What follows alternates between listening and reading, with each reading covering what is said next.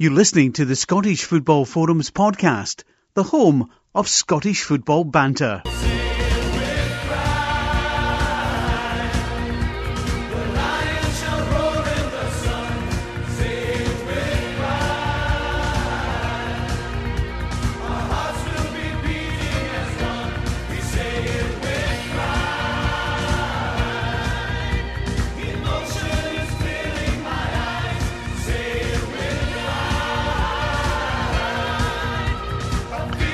Hello and welcome to the latest episode of Scottish Football Forums podcast.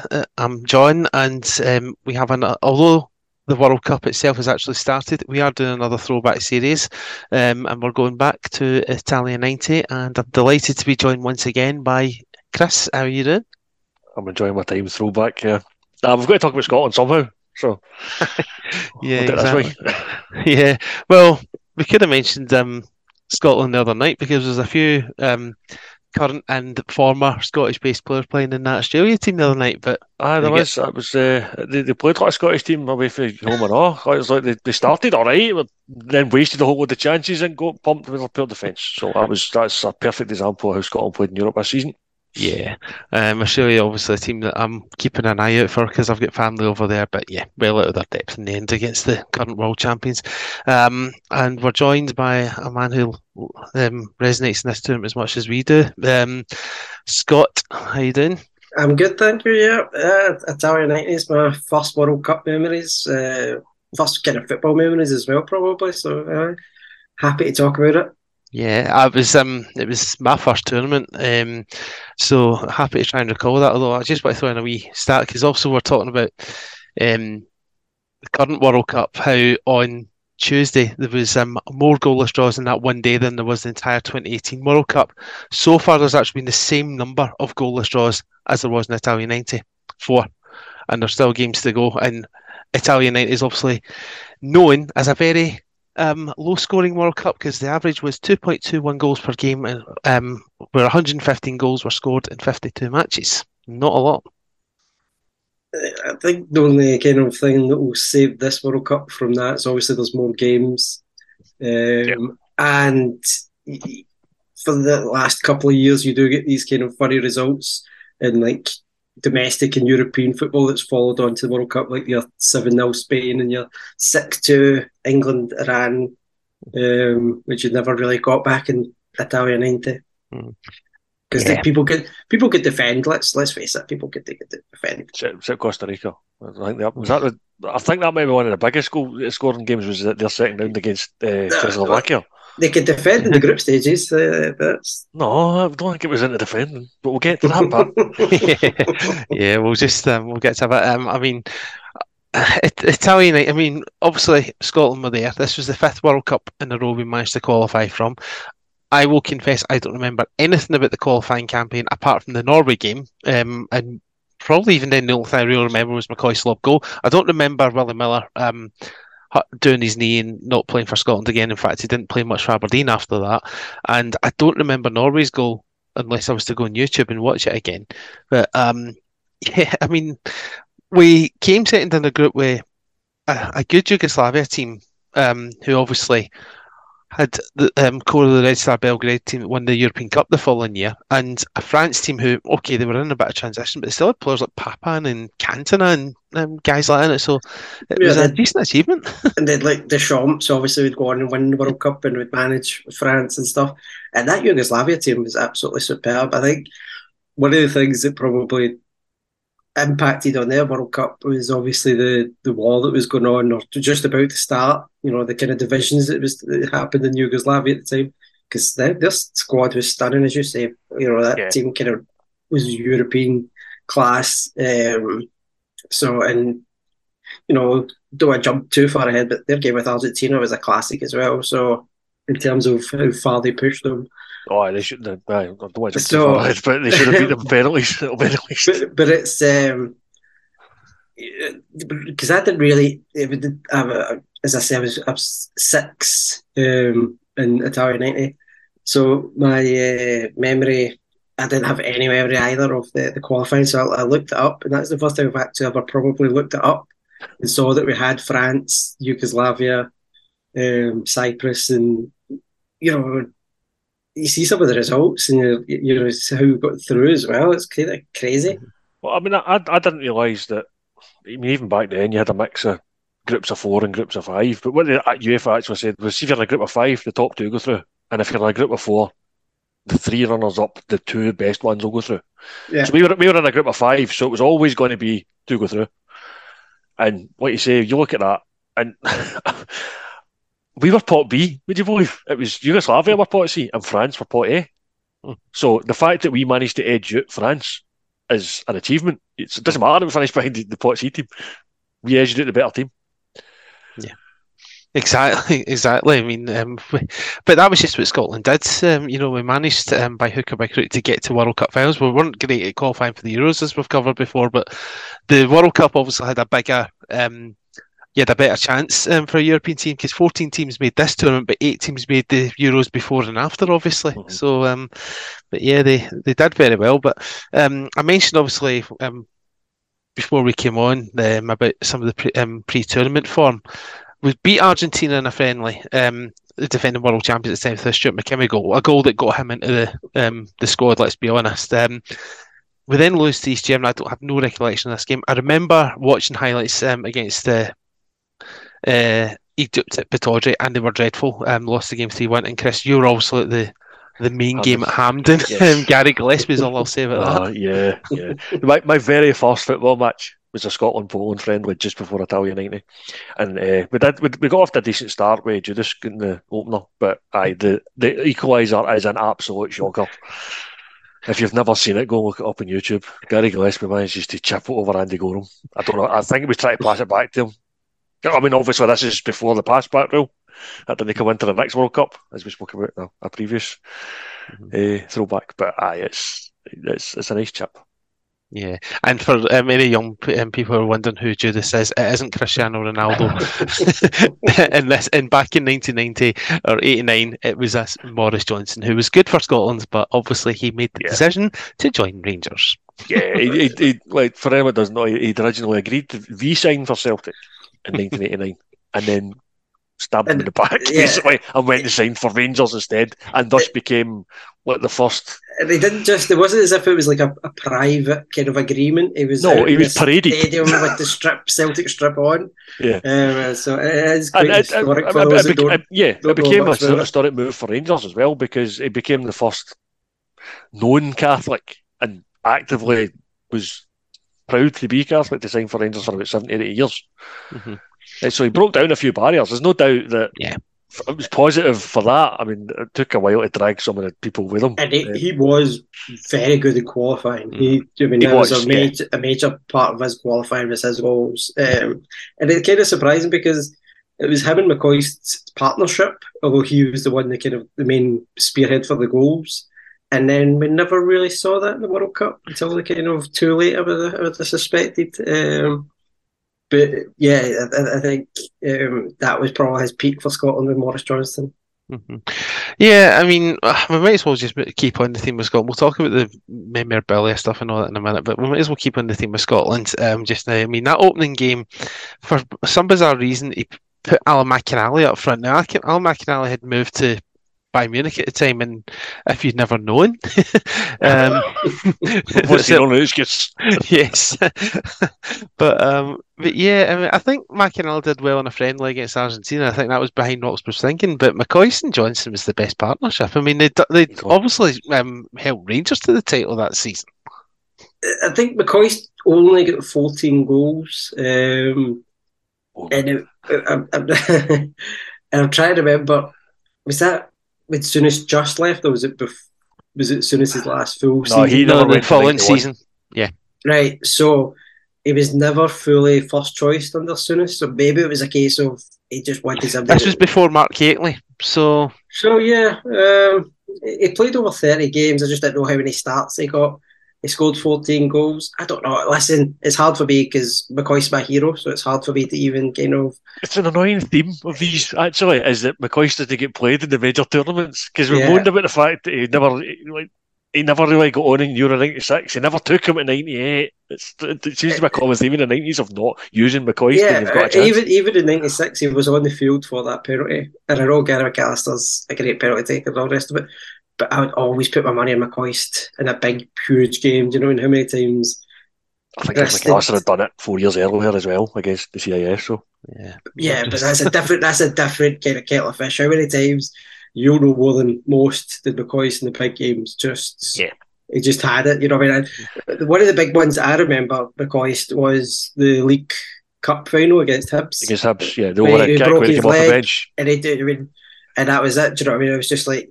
I mean, that was why he was kind of my hero and stuff like that. So even I started calling him Ali the Rangers. It's like one of the Rovers kind of thing after that. So it was because that was straight out of a comic book, that one.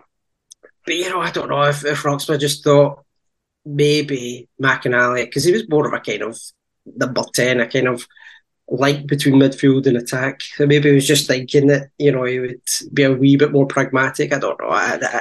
If McCoist would start every day, every game for me. Even now, he'd probably start and he'd be pish, but I'd still just love him. So it's a hard one. It's interesting, full circle that he is actually now at World Cups getting recognition just for his co-commentary, and everybody loves him throughout Britain. So, but yeah, I looked at it and I always found that a bit weird that he never actually started with him until was it the final game they started against Brazil, did they? Just that up just now. Yes, he started the final game. Came off after 79 minutes. And never played a full 90. No, so he came on. Was it for 6 minutes? One of the games, I think, maybe in Costa Rica. Sweden, it was 6 minutes against Sweden, and he had 16 minutes against Costa Rica. And you're like, that's not enough. But the trouble is though, I know we've not spoken about Costa Rica yet, but. We got a win against Sweden, so. But that's Scotland all over. Was it the wrong decision? And we only needed a draw against Brazil. But I'm getting ahead of myself here. Yeah, so yeah. I like this strip. Let's get this out of the way. Scotland strips, Italian 90 were brilliant. The first strip I had was just Italian 90 Scotland home top, right? But even the away top, I liked the away top. I don't think I liked it at the time. I might have grown into that one and sort of as I've got older and more nostalgic.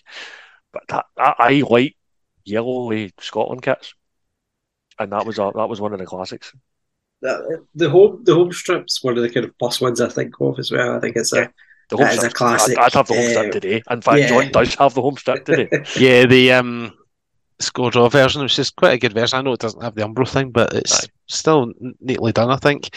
Do you remember the leisure tops that they had? One was like green and purple, and the other one was like pink and yellow. Aye, they were. No, I had the shell suits. Was that 92? The shell suits. I had the shell suits. The shell suits came next. Aye, that's the first one. Was it the purple one? I think I've got a vague memory of the purple one, but it's very vague. They're all better. Yeah, I'm about to show you tartan thing they've got now. I'm about to show you right now. So. What I'm showing for those listening is the purple and green effort. But I think why have I got up my head that's a referee top? Because it's it looks because I think Diodora brought something similar later on. Yeah, that was and the other one is the yellow and pink one. Oh yeah. I quite like that one actually. I seen somebody wear that in the crowd recently. I'm sure. Yeah, that one's popular again. I've seen that. I've seen the purple and green one. The last time Classic Shirts was in Glasgow.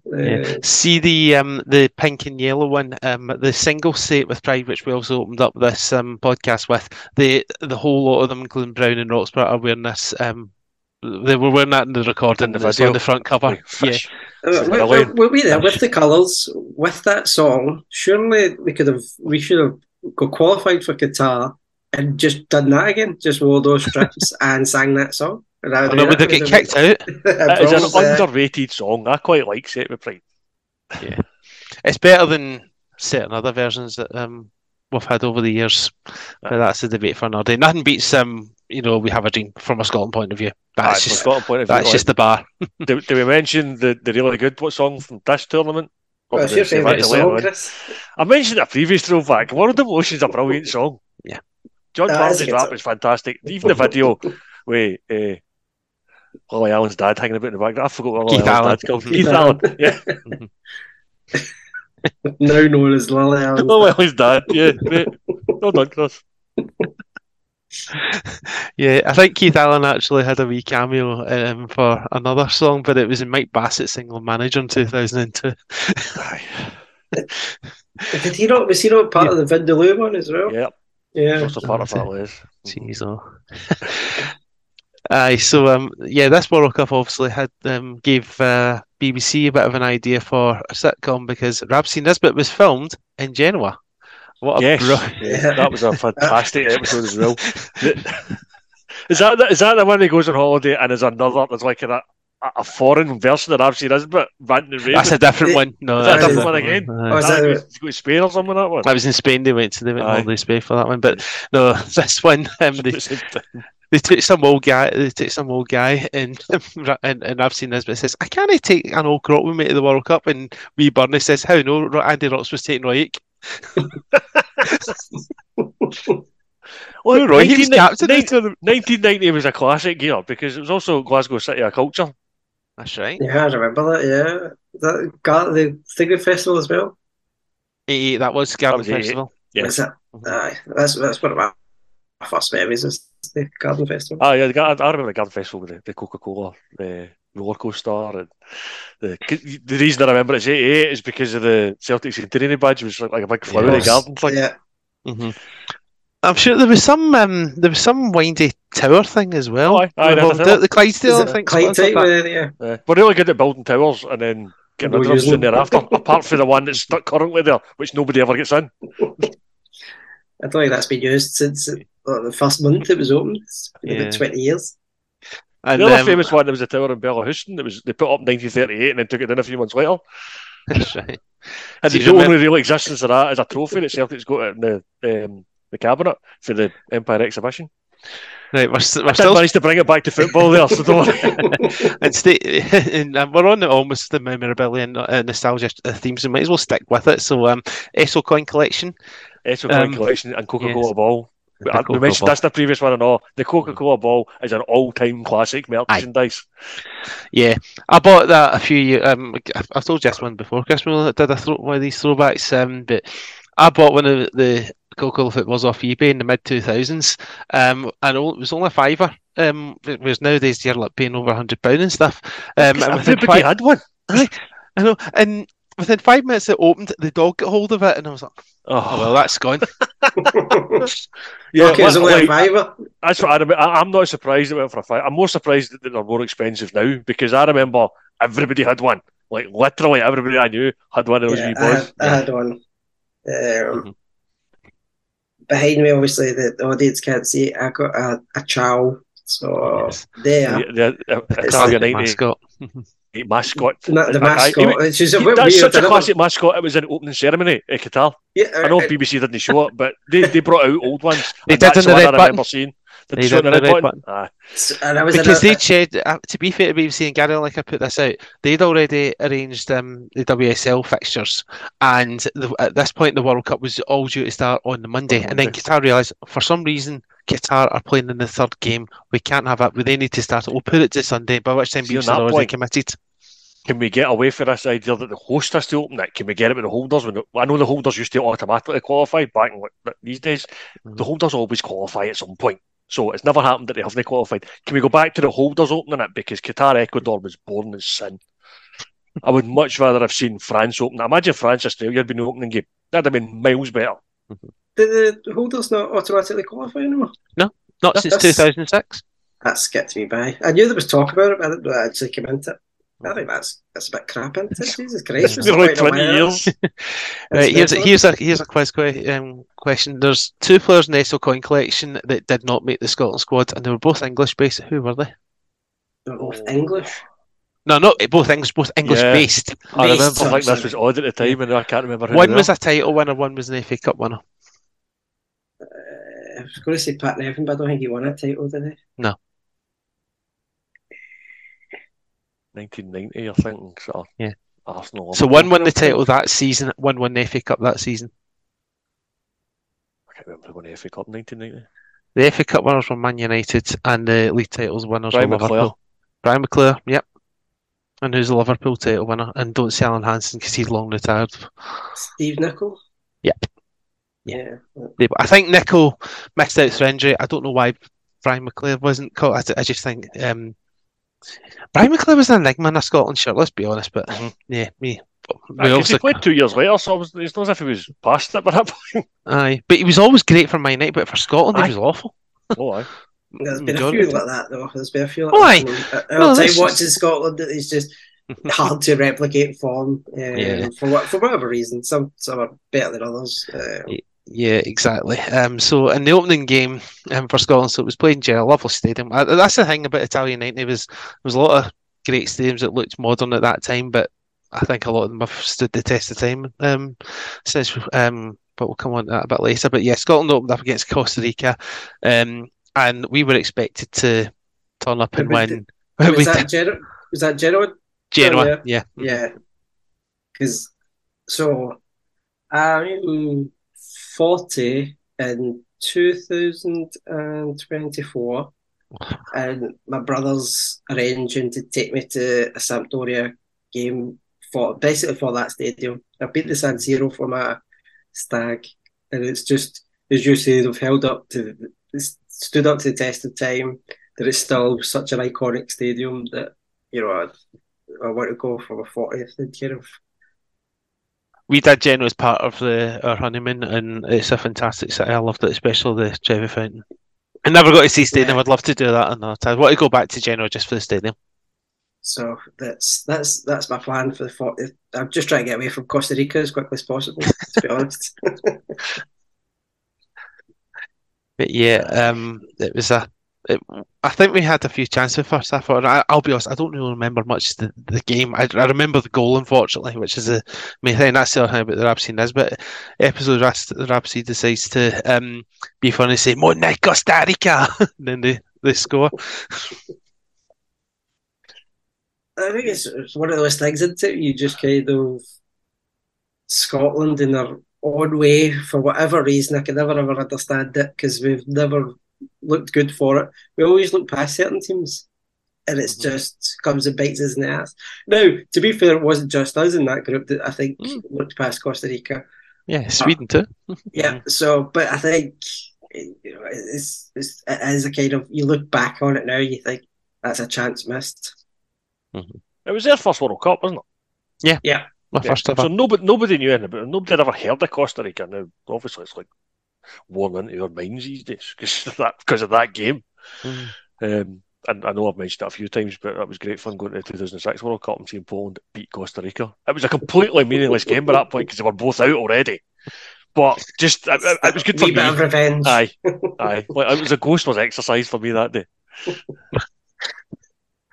Yeah, I think it'll be a while for Scotland exercise the ghost of that game. But the Sweden one, Stuart McCall's first and only goal for Scotland, as he described it, deadly from a yard. He tackled it into the net. Yeah. See, I watched it back earlier on the night, actually. It reminds me of the Gary Caldwell goal against France, because he tackled that into the net and all. Yeah. Tackled it in the net and then a Mo Johnson penalty. And we've then got ourselves in a position where a draw would probably have been enough to get us through against Brazil, and we're holding our own. They're not causing that. I don't think Brazil were particularly great in this World Cup, to be honest with you, when you look back. It's probably the worst Brazil team I remember. Is this one? Yeah, but still full of good players. Aye. Still, like, and you can Romario, Bebeto, Dunga probably peaked the next World Cup. So they were Mazinho, who's Thiago and Rafinha's dad. He was always good when you saw him playing in Spain. Taffarel and stuff like that. So, to have Romario and Careca up front at any stage is going to be there, but to hold them for so long and to actually, again, you're thinking if you could have got a result against Costa Rica or just held on for the last 6 minutes against Brazil, it would have been that. Oh, that's not the Scotland way, unfortunately. Unfortunately not. Yeah, the last 10 minutes, City are the two goalkeepers, because Jim Leighton, who went into this campaign in awful form from his performances from Man United, spills a really tame shot for Alamao, and Muller scores from it. And then how much time to me, every time I watch that, I still think it's going to go wide, and then a Brazilian just jumps in and gets it. I know. Muller, who came on the sub for Romario. Yeah. Aye. And then Taffarel makes one of the most unbelievable saves I've ever seen from Mo Johnson. He just throws himself and, well, gets lucky, you can say, but the fact he throws himself down there like that, puts him in position to make that save, it's just an unbelievable save. And and I've always said luck's the kind of best commodity in football, so if you've got it, that's part of it. But as you say, he's made his own luck there in essence by just getting down. But again, we're like with Scotland, you know what I mean? We leave it to the last kind of seconds against probably the best team in the group, and then we just come up that tiny bit short. It's not as if we were getting outclassed for the full game and everything else. We kind of held our own and then just crumbled at the worst possible opportunity. So, I mean, I've ran through it before about the number of ways that Scotland can fail to qualify from a group. With the eight World Cups and 3 Euros now that we've managed to not qualify, and every time it's been an amazing way. And even the women join in these days because they had their ridiculous 3-0 lead against Argentina. Yeah. And this particular World Cup, because it was a 2014 World Cup, 4 of the third place teams would get through. So we were one of the third place teams, and we went out along with Austria, who had exactly the same record as we did, with 1 win, 2 defeats, 2 goals for, 3 against.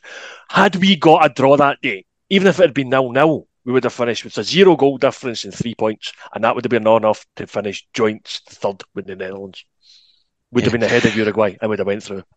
Yeah, because there was a couple of games that we still could have, at worst, been in a drawn lot situation with Austria. Yeah. One was Uruguay got a 92nd minute winner against South Korea through Daniel Fonseca. The other one was we needed a win for either Ireland or Holland. The Netherlands, sorry. And I had no idea what drawing lots meant. I still to this day don't know what drawing lots is. But I remember thinking that we were going to get that if we came to that point that us or Austria could qualify. And ultimately what actually happened was it was Ireland and the Netherlands that had to draw lots because they finished completely level. And that made such a difference for the second round. Because Ireland get Romania. Was it not just picking a straw? Was it not? I don't know. I've honestly no idea what drawing lots means. And you get it. I always assumed that it was that, but yeah, it was. I remember at the time, not at the time, but looking back, because obviously I always delve back into Italia 90 and just remembering that story of the Netherlands and Republic of Ireland drawing lots to see who would actually get the better. It's like nowadays you would go down to like yellow cards and stuff. Aye. That would have separated the two teams. Yeah, because that put Senegal out the last World Cup and Japan gets through.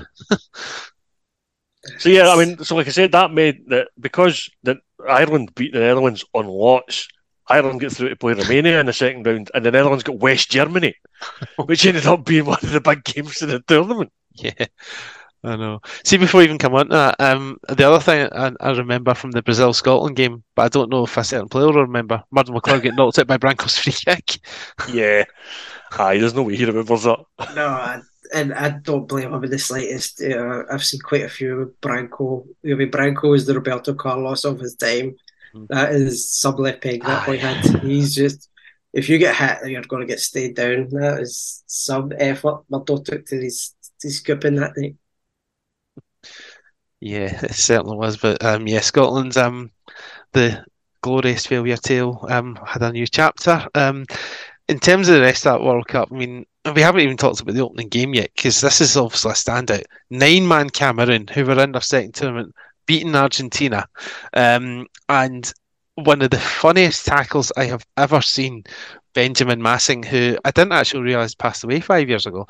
But it was it's just funny that the challenge, because Caniggia hurdles a couple and he's almost like stumbling, falling, and still gets to the ball first, and Massing just wipes him and his boot falls off. Referee waits for him to put his boot back on, then sends him off.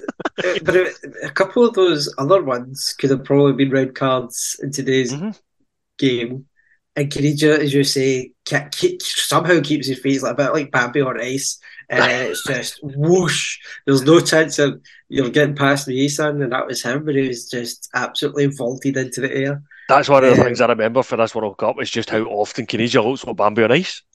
You're right. He just seems to stumble his way through. Sometimes it's because he's like the Cameroonians are trying to break his leg, and other times he's just stumbling his way through like defenders that aren't trying to break his leg. And I think even when he arrived at Rangers, he was at 37. I think his legs were like too fast for his brain. Sometimes he would just be away, and he would just stop it and try and catch up with himself. It was he'd had that for very, very good dribbler and everything else. But as you say, his legs just seemed to be always kind of off balance and skating around. But yeah, that tackle, I don't think anybody who watched Italia United forgets that tackle. It's just one of those things. And for Cameroon to win that game is just outstanding. And the keeper, and I love slagging off keepers, we know that with Jim Leighton in the past, but he held it well tonight. Listen, I think I can understand why they played Leighton ahead of Gorham that time. I think the experience and everything else. I know he had that kind of spell at Manchester United, but you don't know how that's going to affect him straight after into the World Cup. So you're going to play him. And apart from that kind of spell against Brazil, there's no real kind of thing. These things happen. But the Argentinian goalkeeper, that was just, he basically threw the ball into the net with that header against Cameroon. You know what I mean? It's just, you're better off not having a keeper, I think. Yeah, Did he not get injured? He got injured the next game against... broke his leg in 2 places or something. Aye. That's how he got to the final. Aye, got a bit of keeper out here. Yeah. Aye, Sergio Goycochea was the main reason they got to that final. Argentina were horrendous to watch in that tournament. They just kicked their way through at the final, and well, obviously it worked, as we'll touch on a wee bit later. But they were horrible to watch. One of the worst sides I've seen reach a World Cup final was that particular Argentina team. I mean, Diego Maradona showed one moment of class in the whole tournament, and that was that run that led to Caniggia's win against Brazil. Yeah. Who would have thought then, when Caniggia scored that goal, that 10 years later he'd be scoring at Dens Park against Mullow? Or he'd shop in the Lidl Springburn would be his favourite shopping haunt. So, it all changes. I heard another well-known name when I was watching the ITV World Cup review, and that was the one of Moravcik, who I forgot entirely had played for Czechoslovakia in this World Cup. Mm-hmm. Did he not get sent off against West Germany? If it did, it never get mentioned, but aye, it's possible. Funny that, eh? It was doing something positive, but aye.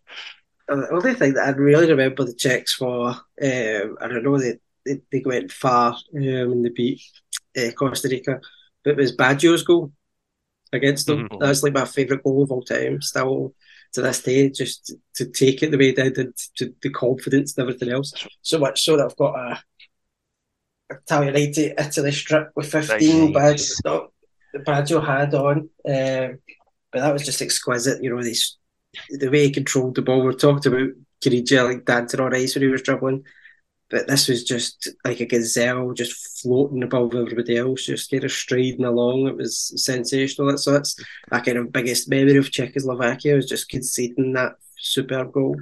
Yeah, because I think Baggio that summer had went for a world record to Juventus from where was it? Fiorentina? Fiorentina, yeah, that was a huge. So I mean, unless you were lucky enough to see the occasional European game, you didn't really know who these players were. It's not like nowadays you can just Google them on YouTube and stuff, but back then you would have only seen them in the occasional European match. Well, one of the things came out of this tournament was this was the kind of start of, Italian football's quite entertaining. And then we got Italia on Channel 4. Channel 4, yeah. Mm-hmm. That was just after this tournament. So that's the kind of difference. You started seeing them there. That was the difference between Italia 98 and USA 94, was that you did have more kind of, the Champions League had just started in 92, 93, so you saw that, and then ITV, plus you also had, Italia, Football Italia on Channel 4, so you'd see all these great players playing there. Whereas before that, you would have had, that. And I always loved World Cups because of that. For the first kind of 3 World Cups I remember, So from 90, 94, 98, there was always surprise packages that I just had never seen before. They would usually be kind of South American. I remember like Salas in Chile and Hernandez in Mexico, Nakata in Japan and things like that. And you just didn't know beforehand. You know what I mean? You would probably maybe see their name a few times in World Soccer Magazine, but that was about it. You'd never see them properly. But now the internet's in a way kind of ruined that. It kind of, you've not got those surprises anymore. It was the same with us in Costa Rica. We underestimated Costa Rica because we didn't know anything about them. The chances of you now underestimating somebody because you don't know anything about them, back then, it was hard to learn things about people. Now it's your own ignorance that's causing the problem. Well, and I would say most people don't fall for it, but then I watched Belgium and Canada last night, and it was like Canada was a surprise package despite the fact they topped that group in CONCACAF. The thing is, Belgium were rubbish. Like, that was the worst I've seen Belgium ever play, especially De Bruyne. But Canada, I knew Canada were going to go into this tournament and were going to probably cause a few problems. Whether they had enough to get out of the group or not, it depends how they play in the day. And they were probably... I think many people on my Twitter timeline last night said that they played exactly like Celtic played the Champions League. Like, this looks great, but you're going to blow it because you're not taking your chances and you get caught in the back, and it's exactly what happened. Well, talking about being caught in the back and bringing it back to people who you didn't know, it's like Rene Higuita at Colombia. Do you know what I mean? It's like you never even... And, everybody knows about a sweeper keeper and everything nowadays.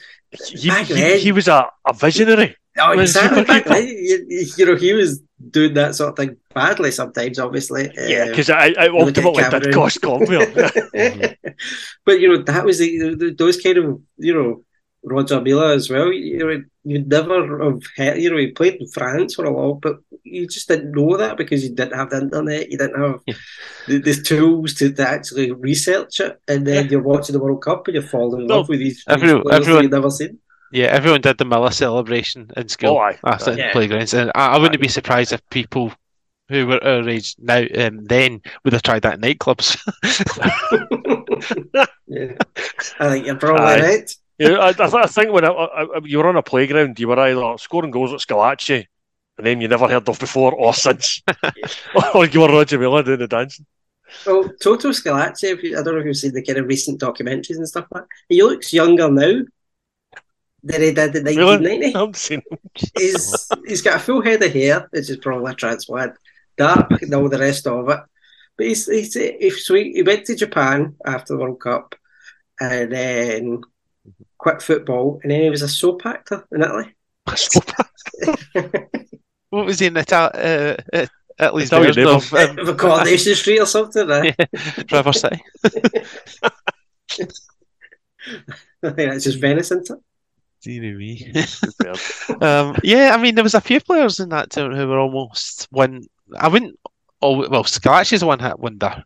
Miller then scores in the next World Cup at 42 after being the oldest scorer at 38, to be fair. Goicoechea apparently did well for Argentina for a while, and then they dropped him for USA 94 because the keeper did in USA 94 was crap. But as we said before, Goicoechea was the main reason Argentina got to that final. Mm-hmm. I think with Miller as well, it's just that Cameroon had probably never really... Had they qualified before? I think that was 82. Cameroon were in 82. Cameroon went out and goals scored in 82. So I think if you look at the fact they went in 86, would have probably been there as well. Do you know what I mean? He was in the French leagues. So I think Scalacci's best season came that season before the World Cup, and that's just sometimes just what you need. And he wasn't meant. Listen, even with respect to the squad, he wasn't meant to play. You had people like Vialli and all that ahead of him. It's just that he came off the bench, scored that goal, and then just kept on replicating it. That was it. He just had the lucky touch.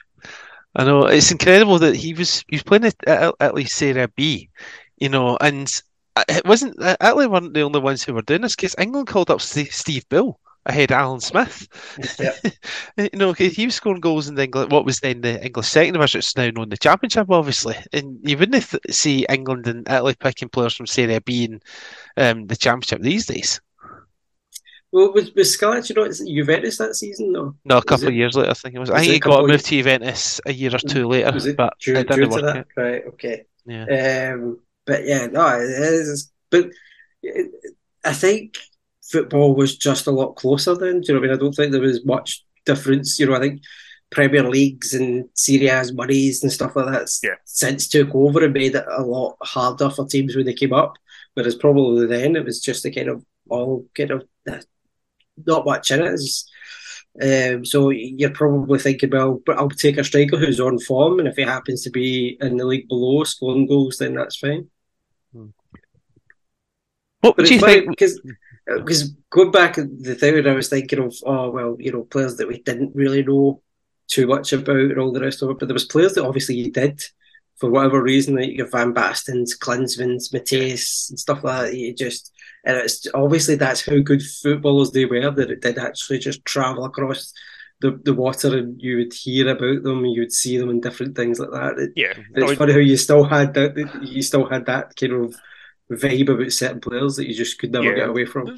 I mean, I don't remember Euro '88, but even I knew the names of like Van Basten, Hullet, and Frank Rijkaard, and then there was Klinsmann and Voller and Mateus, and then obviously Maradona from the previous World Cup as well was at this one, so that's a name you know as well. So yeah, there was names you knew, but you're right, it wasn't completely in a void for us. I mean, I've been talking about Euro '88. I mean, this was Ireland was kind of my main memory for this World Cup. Obviously, it was in Scotland, because I know the group wasn't great with England, and just everybody drew with everybody else apart from when England beat Egypt, and that was the difference at top and bottom. But then Ireland obviously got through against to play Romania, beat them in penalties to get through the quarter-final, and then lost narrowly in Rome to Italy. So they had such a great ride that they became a start that they went there. Back then, they were the furthest a team had got in the World Cup without actually winning a game, because they drew in the group. They won in penalties to get through to the quarter-final, and the last team that had got to the quarter-final prior to that hadn't won a game yet was Sweden in 1938. And even Sweden won their quarter-final to get to the semi. So Ireland were the furthest without winning a game. But that was Ireland's first World Cup. They were coming off the back of Euro '88 as well, which they qualified for, and obviously they beat England in that tournament. So this was a decent Ireland team that shocked. I mean, it was probably Packy Bonner's best moment ever with the penalty save against Romania, and then David O'Leary took the penalty to win it. So, the most bizarre move ever. But it's just that I think it's a kind of time where you've just got the right manager at the right time. It's just Jackie Charlton was a legend, and it's just you hear Roy Keane today talk about Jack Charlton, and he still praises him. He's maybe not the tactician that you've got like Pep Guardiola's and all the rest of it now, but he knew how to get squad harmony, and he knew how to get players to play 100% for him, and and it's just that kind of Midas touch that Ireland needed, and it's still, they might not have won against Romania in the kind of 90-minute sense, but to that result is just famous, and it's just that'll always be the celebrations. It's just craziness. Yeah, right. I mean, the group was different. Exactly. George Hagi's not exactly a small thing to do, but even in the group, I mean, they drew with England. They came up from behind to do it. They drew with the Netherlands, and the Netherlands were the reigning European champions at the time. Yeah. So that's not a bad result. I mean, all right, nothing against Egypt doesn't especially great, but nobody was winning games in that group. What we said, it was England narrowly beat them. I mean, let's be honest. Jack Charlton was the one that put Ireland on the football map. They'd been around but they didn't qualify for tournaments until he came along, and he raised the bar so much. Yeah. Yes, they had to go through different routes. Like the story I love is that Andy Townsend was in Germany supporting England against Ireland in '88. 2 years later, he's playing against them for Ireland. But they also had to go through certain practices. They also took Ray Houghton when Scotland didn't want him. And look at that worked out for him, because he scored in Euro 88 and he scored the World Cup 94 and crucial winnings. Yeah, John Aldridge was another one. He was on fire at Liverpool, but England weren't wanting to take him, and he went to Ireland. The best one for me is Tony Cascarino, because he had no Irish blood in him whatsoever. He had no football blood in him anywhere. At least when he was at Celtic. I don't know. Is that how he got his Irish call-up? Because he played for Celtic? Is that all you need? A couple of years later, he moved to Celtic, but he was not a success. It was but it's just that he had no grandparents in it. Turns out he just had no Irish blood in him whatsoever. He could point Ireland on a map. Good enough one. Was that what's he like? Cascarino? He must be. Don't even check. It's fine. It's like the stereotypical joke you get in Scotland with the granny ate shortbreads in Stornoway, and in Ireland it's like you drank a pint of Guinness in Galway. It's that kind of stereotype I think happened. But yeah, Ireland, they certainly had a good run at it. I'm really jealous of Ireland actually, because like Ireland are like the anti-Scotland. Every time they get to World Cup, they do get out of the group. Yeah. I mean, England, they obviously got to the semi-final. I mean, they keep talking about the tears of cheering, and they played well in that semi-final. They were a wee bit unlucky not to get through to the final. Let's be honest. It was West Germany's worst performance in the tournament. But honestly, luck plays a big part in this tournament, because like that goal that West Germany scored in that semi-final was ridiculously lucky. 9 times out of 10, that lands in the roof of the net. That's one time it dips over the keeper. What England failed to always remember is them getting through Cameroon wasn't the kind of... they were very lucky against Cameroon. They were lucky with that one. Somebody else put us on twice, let's be honest. Yes, they weren't penalties. Not a chance. At least he didn't shit himself in that one, to be fair. That was a different game.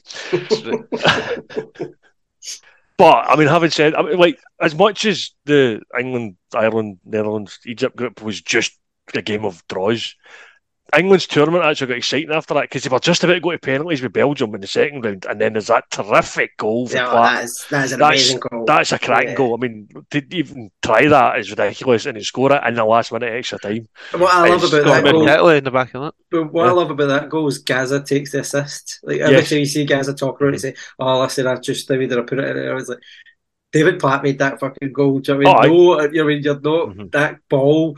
No. It's a decent ball into the box, but it's nothing special. It's it had to turn and swivel, and it was like almost Van Basten-esque. That was it was England, but it was a classic goal that again just kind of opened your eyes when you saw it. But they were looking as though they were going out against Cameroon. I mean, Cameroon had them on the ropes, and Peter Shilton, you saw that image of him looking at the guy say, "My God, we're on the verge here again." Again, see if you watch the ITV review of it, see the commentary of it. It's like, they're being embarrassed by Cameroon. It's like, no, Cameroon are a good team. Surely you know this by now. This is the kind of thing that why we don't like England and why we don't want them to win, because it's that kind of commentary, that kind of arrogance that annoys the hell out of us. And me watching that, I'm thinking, they're not even that bad these days. Maybe I'm just a bit too harsh on England now. But Chris, the scouts told the players the exact same thing. Gareth Lineker said that. He said the scout came around, easiest game of the tournament. You went, what have you watched? It's a quarter final. What have you They've already beat the reigning champions with 9 men. They've beaten Colombia. They've beaten Argentina. Beaten Romania. They've clearly got something about them. Don't even worry about it. And it's that kind of. But how does that not affect England like it does us? I know. So they still got their win. Well, to be fair, they did get 2 dodgy penalties. Exactly. We always get dodgy penalties against us. They'll get it for them. Yeah. Lucky the English, eh? Scott, you mentioned earlier the Argentina-Yugoslavia game. I mean, that Yugoslavia team, the players they had, were unlucky not to win this game. And it's Dragan Stojkovic hits the bar by penalty. Maradona's penalty is dreadful in this. But then Gojkovic wins bail on the because Argentina had missed 2 penalties at this point. You think that Yugoslavia's pointing to win, but Gojkovic comes up with 2 marvellous saves, and that was a rotten game of football, I thought. Well, the thing is, one of these kind of documentaries, you always, I said this on Twitter, I don't need another Italian 90 documentary because it's the one World Cup that they always seem to just, and I love it, absolutely. I devour most of them, but I got a wee bit. But there was one this year that I saw, and it was the first time in about talked about the Yugoslavian team, and it was Stojkovic that talked about 2 players pulled out because they were getting threatened at the back home, that if they played, then there would be repercussions for their family and stuff like that. So there was things happening at that time because of the divisions in Yugoslavia that, you know, would have affected the players. So it's the first time I've heard that story, but you then think about it, you think, well, you probably aren't going to be fully focused and on top of things, because they were probably still the better team, though. You know, they were the better team over Argentina in that game. And I think that was a common thing about Argentina in this tournament, because like they were lucky to get out of the group in the first place. They then got Brazil, were battered by Brazil. There was one move, Brazil hit the post twice in like a minute, and it just, the ball was not going in the net, and then obviously the Tunisia winner at the end, they got them through. And then, like you say, Yugoslavia were the better team. They'd missed 2 penalties in the shootout and still managed to get through it. And it's just, I mean, even the semi-final against Italy, it's not really the best equaliser in the world. It's like the keepers. Zengas made his biggest mistake of the tournament. That ultimately cost them the place in the final. Because I think the biggest mistake of the tournament for Italy was hosting it in Naples. Aye. Because that kind of changed everything, because obviously Maradona was God in Naples, and you had a lot of fans that actually supported Argentina just to support Maradona. Yeah. And it just created enough attention you didn't need. It was a weird atmosphere. I think, to be fair, they wouldn't have planned for that, because Argentina were third in their group, and had they won their group, they would have been the other side of the draw. Of course, but it's still, just don't have it all in Naples, and just have a quarter final in Naples. And I don't know, have it in... It was the one time that Italy moved from Rome, to be fair, because they'd been in Rome all through the tournament up until then, which was a bit strange. Because also they decided to keep it fair. Yeah, there's only one team in the World Cup history that ever plays all their games at the same stadium. And we know which team that is. What's the 66, was it? That might well be now. Because even in a multi-nation Euros, they still found all but one game in Wembley. Aye, they went to Rome in the one round that didn't have a game at Wembley. Aye, and they should have been in Dublin for the next round, but obviously Dublin get taken away because they couldn't guarantee crowds at that point. God, I'll get excited about England Euro 28 then, yeah? That's going to be England and a couple other stadiums. Yeah, don't even start me about a 5 host nation. That's just should not be happening. It's about 4 too many. Thanks very much. Aye, 2 max. 2 absolute max. Yeah. Aye, and we're going to get a 3 World Cup next time. Aye. There's the potential of 4 for the women's one, which is a 16-team Euros. That's Scandinavian thing. That's ridiculous. Like 3 for the World Cup when there's 48 teams in the World Cup. I mean, there's a different argument to be held about, do you need 48 teams? But when you've got 48 spaces, there's 45 left to qualify for. Okay.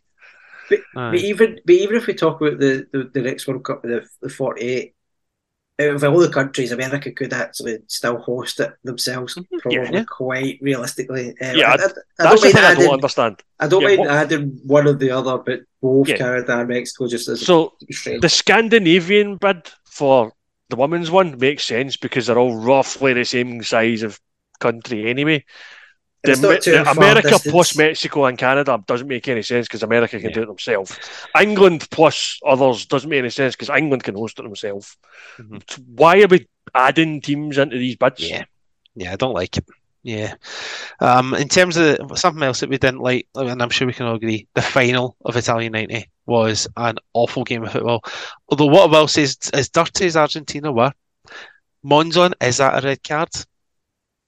I think there was worse challenges in that game than that one that went unpunished. Personally. I think you're right. I think the Klinsmann's theatrics makes that. I was going to say, do you think Klinsmann's made that a red card by his nice dive? Well, I mean, he's always been caught, but you know he has then launched himself about 50 feet in the air and raised his arms and rolled about and all sorts. But it didn't bother me because it was Argentina. But what I remember, and I've got vivid memories about that World Cup final, is that during it, I think it was just after the penalty, I went outside and played Wally because I was so bored by the World Cup final. That's what I mean. So I was outside myself kicking a ball rather than watching it. So it was just dreadful. The third place match was better to watch. That was a decent game. Yeah, Italy and I know the England goals was- came late on, but it was still a decent game compared to that final. I think- The final was dreadful. that's the worst World Cup final. In fact, it's one of the worst games of football ever. The I've one watched. 4 years later is a better game, even though there's no Just, goals. Yeah. This is even worse than the 2010 World Cup final, and that was not Yeah. a good game. No, I didn't like that one either. Yeah, Yeah. that's the only one I remember that's come close to being as bad as this one. And again, that was the problem with that was the referee. Yeah. Because if the referee gets an early red card out for that stupid chest I high could be on studs and challenge, then that's a different game entirely. Yeah. It's just a shame that the best game came in kind of round 2 between West Germany and Holland. And That was equal. that was somehow equally one of the best games of football in the tournament and one of the most horrendous points because of what happened with Rijkaard and Voller. Oh, yeah. I don't know how Voller restrained himself when I think he Rijkaard spat him didn't second time. Aye, I'm not sure he knew because his I perm think was that I think he knew. I think he knew. I think He knew he knew the something was second the right- time. Because he turned around the second time and he's like, something's happened there. Yeah. Aye, and he I carried don't know his if he finger on knew. Yeah. Because Rijkaard spits and runs. Kill. Aye. But Voller But just kept himself back to say, well, no point. And I the, think two of them did a pizza advert or a Pizza Hut advert or something afterwards. Do you know what I mean? The two became pals. Aye, What bizarre. it's one of these weird things about football. It's like years later, Pizza Hut advert. Same way you get a Pizza Hut advert in this country, and it's all Englishmen and miss penalties. I suppose even though they played for rival teams, they did play in the same city, in the same stadium, so they probably thought, well let's just get on. Yeah. But the thing is about this World Cup is I think people also kind of, because everybody talks about Mateus was fantastic. Everybody talks about Klinsmann, and Klinsmann's a great striker. But Andres Bremer was a fantastic player. Aye. I think Yeah. he gets kind of missed out a bit, and it's just, his composure and free kicks, penalties, whatever. He was just. This is the weird thing about Bremer was he took his free kicks with his left foot and penalties was right. It's just how good the man was. Aye. He's given the keeper a chance, isn't he? He's well named and all because he always seemed ice cold, and like Bremer in Scotland's always the coldest place. So. But it was a wonderful penalty because even though Goycochea gets the right way, it is so perfect in the corner. Yeah. We always reminisce about John Collins' penalty against France, and rightly so, but that one's just good. There are some penalties that are not savable, and that was one of them. Yeah. It's not like a bloody Lewandowski penalty. If you're getting into the corner and just into that side part of the net, it's just there's no stopping them. No. Yeah, exactly. But I think there's no question, in my mind, that West Germany were the best team in that World Cup, and were West Germany were also the best dressed team in this World Cup. Yes, because see, for all I love the Scotland strip. The West Germany one is iconic with that flash of the German flag. So I've got a mug that's got all the strips, and that even today the West Germany one stands out as being the best. Yeah, I don't even think it's a close contest either. No, it's not. I like the that's a strip. standout one. The Holland I like the nice. Dutch strip, and I like the Scotland strip, but that is 100% the one that stands out. Like the West Germany, and obviously strip that's the one because I've got that. But of course, but the Germany strip was just sublime. The West Germany strip is so nice. I wanted one. I was told no because I would get shot. Well, I got one 3 months later, but it wasn't the original. It was a fake version that we got in my first holiday abroad, Mallorca, from my granda. My brother got and I had one. Mateus in the back. My brother got one, but I didn't. So I don't know what was famous. happening. I did get an AC Milan strip the following year, so that made it's not so bad. AC Milan strip back in the 90s was classic as well. Yeah. The German one 4 years later tried to emulate the idea, and it failed miserably. Yeah, it was because it was that kind of diamondy thing. At USA 94. You've tried to capture what you did 4 years ago. It's like the difficult second album. No, doesn't work. No. They did something for year 92 on the sleeves, which was okay, but was never going to compete with that. No. We're in an era where everything's put the goat. Well, that's the goat of Italian 90 strips. Quite simply, easily. The Belgium strip was quite nice as well. The Adidas number from there, and Enzo Schifo, what a player he was. He's got an absolute cracker that World Cup as well, an absolute pile driver. That England game you mentioned earlier that Belgium played in, Belgium were unlucky to hit the post twice in this game, and Schifo's especially, it's a wonderful swerve and effort, but unfortunately for him, it's just that little margin. We're talking about keepers getting to finals. keepers that didn't get you finals is Peter Shilton, and I still love that to this day because he never deserved to get to World Cup final. Either in 86 or 90 or any other. Yeah, oh my God, the man's just nothing. Possessed by Maradona. It lives in his head. It's great. Oh, it's mental. Yeah, so the guy's dead now, and he still says, "Oh, I'll never forgive him." Oh, cry more, I don't think he cares. cry more, Peter, cry more. Exactly. I mean, for a tournament that there was a lot of dull games. It did have the lowest average of goals in it. You had the worst thing. You had a lot of red. I think it's at the time it was the tournament with the most red cards in it.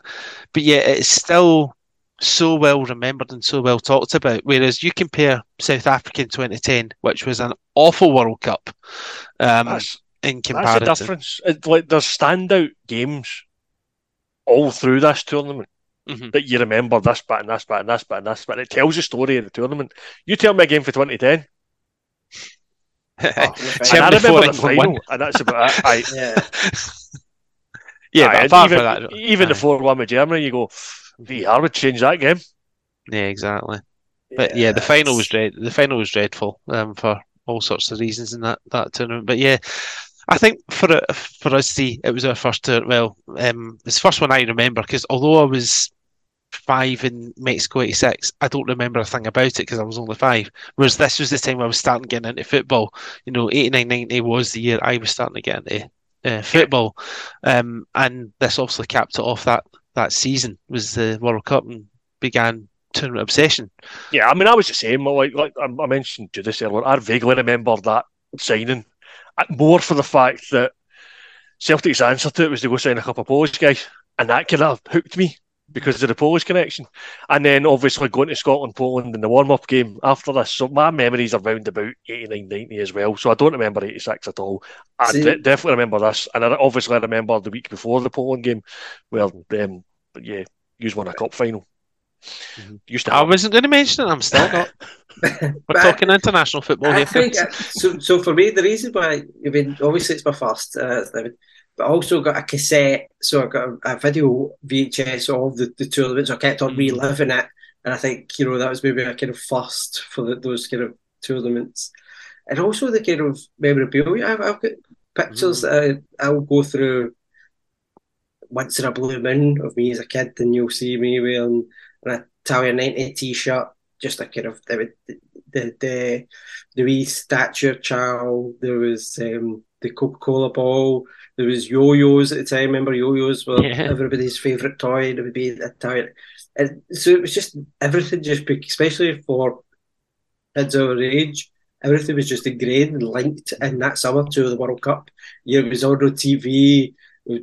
Nessun Dorma was just something that just went through every household in Britain that summer. Yeah. And then you've got Gaza crying, you've got Rijkaard spitting in Fuller's hair, you've got Klinsmann diving about, and you've got Mila dancing, you've got Higuita getting the ball taken off him in halfway up. There's lots of good subplots. So there was just lots of really good elements to it. Yeah, Scalacci celebrating a bit like Rossi did in '82 and stuff. Whereas it just stays in your head when you're that age. And in 2010, we're doing these retro things. There's never going to be, I don't think, a retro look back at 2000 World Cup 2010. It's just, and I don't even know exactly why, in terms of it should have been, it should have been a celebration because it was in South Africa and there was this, that, and the next thing. But in Spain were the best team in the world, and Spain won the World Cup. This is the thing, that Spanish team between 2008 and 2012, the 2 Euros that they won and the World Cup in between, is one of the best footballing teams I've ever seen. And yet the World Cup that they won is instantly forgettable. Yeah, it's crazy. It shouldn't be that way. And it's, there's various reasons for it. The vuvuzelas just done my nut in. There was the balls were terrible. I remember the actual footballs. Whereas was it Italian? Was it the TriStar or the Maestro? The balls. I can't remember the exact name of them, but I can still remember in my head the pattern of them and all the rest of it. That was a unique ball. I remember getting it after the World Cup. Do you remember the Sabuto goal nets as well? Mm-hmm. Yeah, but that's the thing. Everything was Exactly. connected. Yeah. Everything was connected in that World Cup. You know, you The graphics as well on the telly, like the wee dots and stuff. I remember them. Aye. Yeah, I loved them. Channel 4 kept them, didn't they? For Channel 4 used them for years afterwards. Mhm. That all started at Italia 90, and it was And I think- that's iconic. And for us, because we always look at, you know, we've already discussed it, how, you know, England big themselves up and it's this, that, and the next thing. And we always have to get that bloody side of things because we're linked to them, even though many of us don't want to be quite as linked as what we actually are. Mhm. But it actually worked in our favour a wee bit because England fans behaved themselves Mhm. and it became a festival of football, which then Channel 4 picked up upon. That's why they then picked up the Italian League, because Sky was coming in to do the Premier League and they thought, well, we'll jump on that. So it actually kind of worked in our favour because then we would get Football Italia on Saturday morning and then a live game on Sunday. And it's all because England fans actually behaved themselves. And the English then thought, oh, this is a good thing to actually shine our light on. So it's one of the few times that England actually kind of rose to the occasion, because in every tournament after this, apart from the last one, they would get to a certain stage and then we'd have something to laugh at them about because they'd failed again. This one, they got all the way to the semi-final. This was the first time they'd reached the semi-final and it hadn't been in England. Mhm. If it wasn't for shooting, it was probably a bit like the last Euros where you actually got to look at the squad. They're all kind of decent enough guys. Aye. I wouldn't really want to go out for a drink with Terry Butcher. I think that'd be a bit mental. But apart from that, Gascoigne wasn't as flawed as what he became later. He was the kind of young teenager that you kind of looked upon and thought, Yeah, he was a young upcoming player that, you know, I what mean, he kind of went player on is he to gonna- be yeah, bonkers. Like you But say, what kind of player is Terry he gonna Butcher. be? I didn't like Terry Butcher because he played for Rangers, but I probably respect Terry Butcher more now than I did then. Mhm. And there's always that iconic image with the bandage and stuff on as well, obviously. Right? Aye. and again, it's It's not quite helped by the manager, who I think Everybody respects Bobby Robson. Bobby Robson. Well, apart from the English press before the World Cup, they tried to sabotage it. That's very true. But you know, Even Gary Lineker. Gary Lineker was their iconic striker. My dad hates Gary Lineker, but that's because he scored a hat trick against Poland. So of course he hates Gary Lineker. I like Gary Lineker. I still like Gary Lineker. I think he's a terrific presenter on Match of the Day and all the BBC coverage and that. But even back then, he's a good striker. He was famously never getting booked for anything. Did die for 2 penalties though. and he shot himself. That's actually quite funny because he's actually dragging himself trying to get it. It's disgusting. Well, it's because you don't know, so it's only until you find out afterwards that you're looking up what you actually try to do here. I don't understand why you thought that was the best. Yeah. Best move. There. I We've never- all had that moment. Yeah, exactly. But you know, we always talk about, you know, the TV intros. That became the thing after from Italian 90 because of Pavarotti. But ITV's version was actually a decent effort. It just wasn't Pavarotti. You know, that was just something that just blows anything out of the water. Yeah, And they've never come close to an Essen Dorma since. No, that's No. The closest was probably USA '94. I would say France 98 was the closer because I don't France, know. From BBC, yeah. Mhm. yeah, France 98. Yeah, well, that's what I could remember. I couldn't Jean-Michel remember. Jarre as the two was terrific as well. USA 94 was that ridiculous Gloryland thing. But was it ITV that had? ITV had Gloryland. I Yeah, don't know. BBC had just We had Want to some- Be in America, which was You Want awful. to Be in Oh, America. and we don't It like was cheesy. show tunes in It this. was cheesy, but I loved that. Do you know what I mean? I like That that made as me well. that World Cup. That made me that World Cup for me. As I can still remember it. But This is the Essen Dorma podcast I was get still- pelted for because I always talk about like Doa Deer being great fun as a Scotland fan. Nobody else in the podcast likes Doa Deer. It's not my favourite, Chris, to be honest. So Listen, I can't back we're up all- on that one. Life would be dull if we agreed on absolutely everything. So it's nice that we all have different things to our personalities. So yeah, we'll round off very soon. But just summarise very quickly both what Italian 90 means to you. It's my first tournament. I mean, ultimately you always remember your first time. So this is it for me. And what I love about this now is the World Cup that's going on right now. My son is almost exactly the same age I was when Italia 90 happened. So I kind of hope Qatar 2022 is for him what Italia 90 is for me. And then he's got a generation of depression because Scotland never get there anymore. Whereas at least Scotland there, and it's odd to think that Sweden win is our last win at a World Cup as well. Oh, yeah, that's not even think about that. That's crazy. Which is scary. But yeah, there's some, like as Scott pointed out, there's some great moments in this. We listed them off already, and I will always look back fondly on Italia 90, even if the final was grim. Yeah, that's the thing. I mean, I've talked about the weekend of foam figure that I've got behind me. I got that in Italy this summer in a vintage shop in Florence. It cost me more than it probably should have.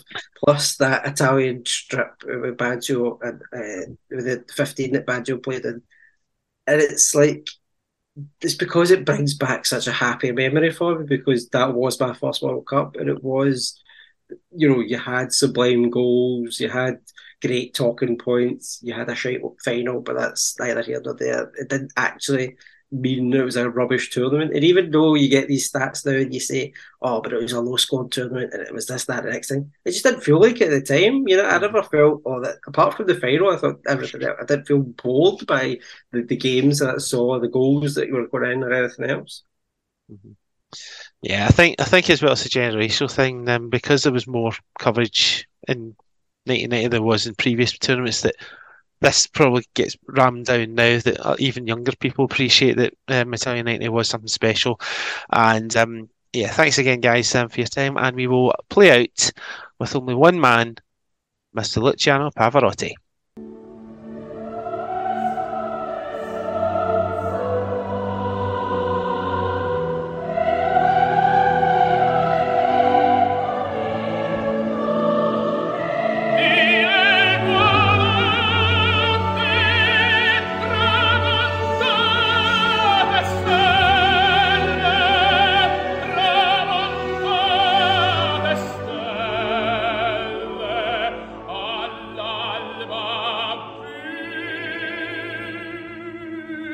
Cielo